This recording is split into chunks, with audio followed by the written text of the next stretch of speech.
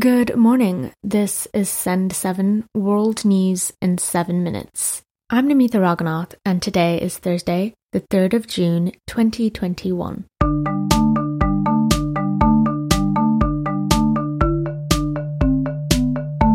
Starting in Europe today. In the UK, yesterday documents were released stating that the palace banned coloured immigrants or foreigners from getting office jobs for the royal family. This was up until at least the late 1960s, according to documents found in the UK's National Archives. However, immigrants were allowed to work as domestic servants. The documents also revealed Queen Elizabeth II did not have to follow race and gender equality laws for more than 40 years since they were created in the UK in the 1970s. In Belarus, yesterday, NATO's chief called for sanctions to be placed after the controversial flight diversion. On May 23rd, Belarus sent a military jet to force a flight to land, later arresting wanted activist Roman Protasevich and his partner who were on board. Belarus says it was due to a bomb threat, but many say that the diversion was a move to jail Protasevich. Yesterday, NATO Secretary-General Jens Stoltenberg said that NATO will be setting restrictions on Belarus. We have decided to restrict the access of Belarusian personnel to the NATO headquarters based on our assessment of security measures at the headquarters. Asia. In Israel, officials from the United Nations and Red Cross have visited the Gaza Strip to take a look at the destruction from Israel's 11-day bombings. Yesterday, the World Health Organization warned of shocking health needs across the occupied Palestinian territory.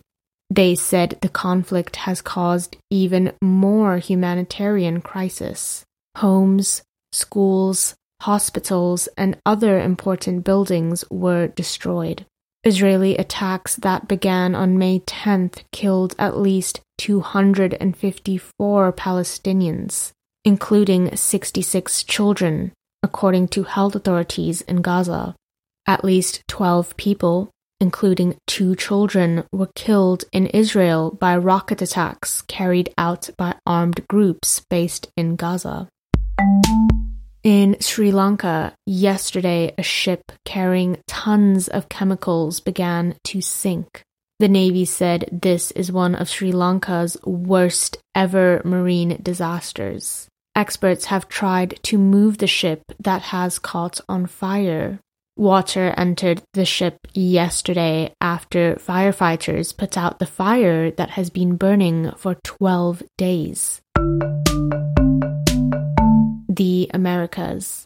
In the United States, yesterday Donald Trump's communication platform was permanently shut down. The platform, called From the Desk of Donald J. Trump, launched last month. It was a way for the former president to publish his own content, including press releases and videos. This was because Mr. Trump was banned from Facebook and Twitter after the Capitol riots. From the Desk of Donald J. Trump had a section on the former president's official website, but it has now been removed.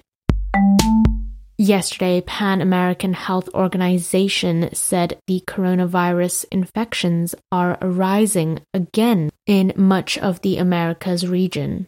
This is after weeks of a drop in infections. While the United States, Canada, and Mexico are reporting an overall decline in cases and deaths, Pan American Health Organization Director Carissa Etienne said the rest of the Americas is seeing a rise in new cases, deaths, and hospitalizations.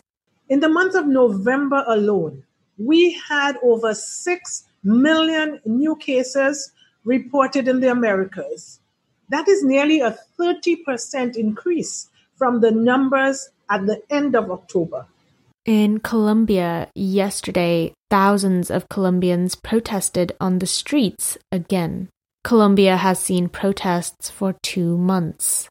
There has currently been no progress in talks between the government and leaders of anti-government protests. Mass protests began at the end of April against a now cancelled tax reform. However, the protests have continued as people are now demanding a basic income, opportunities for young people, and an end to police violence. Africa. In Nigeria, yesterday, Twitter removed a post by Nigeria's President Muhammadu Buhari. In the tweet, the president threatened to punish those blamed for attacks on government buildings. Twitter said the tweet did not follow the social media company's abuse behavior policy. The president's Twitter account also received a 12-hour suspension. In Mali, Mali's membership in the African Union has been suspended with immediate effect. Mali has also been threatened with sanctions following a second military coup in 9 months. Attacks are increasing in the north and center of Mali. Almost 500,000 Malians have been forced to leave their homes, and 6,000 people have died. And finally, in the UK, the dress that Diana, Princess of Wales, wore on her wedding day 40 years ago is going on display at her former Kensington Palace home. The Dukes of Cambridge and Sussex have loaned the dress to the exhibition, which begins a month before Diana would have turned 60. And that's your world news in 7 minutes. Go to send7.org for transcripts or to send us a message. Find us on social media at Send7Podcast. I'm Namitha Raghunath, and tomorrow you will be with Stephen DeVincenzi. Have a great day.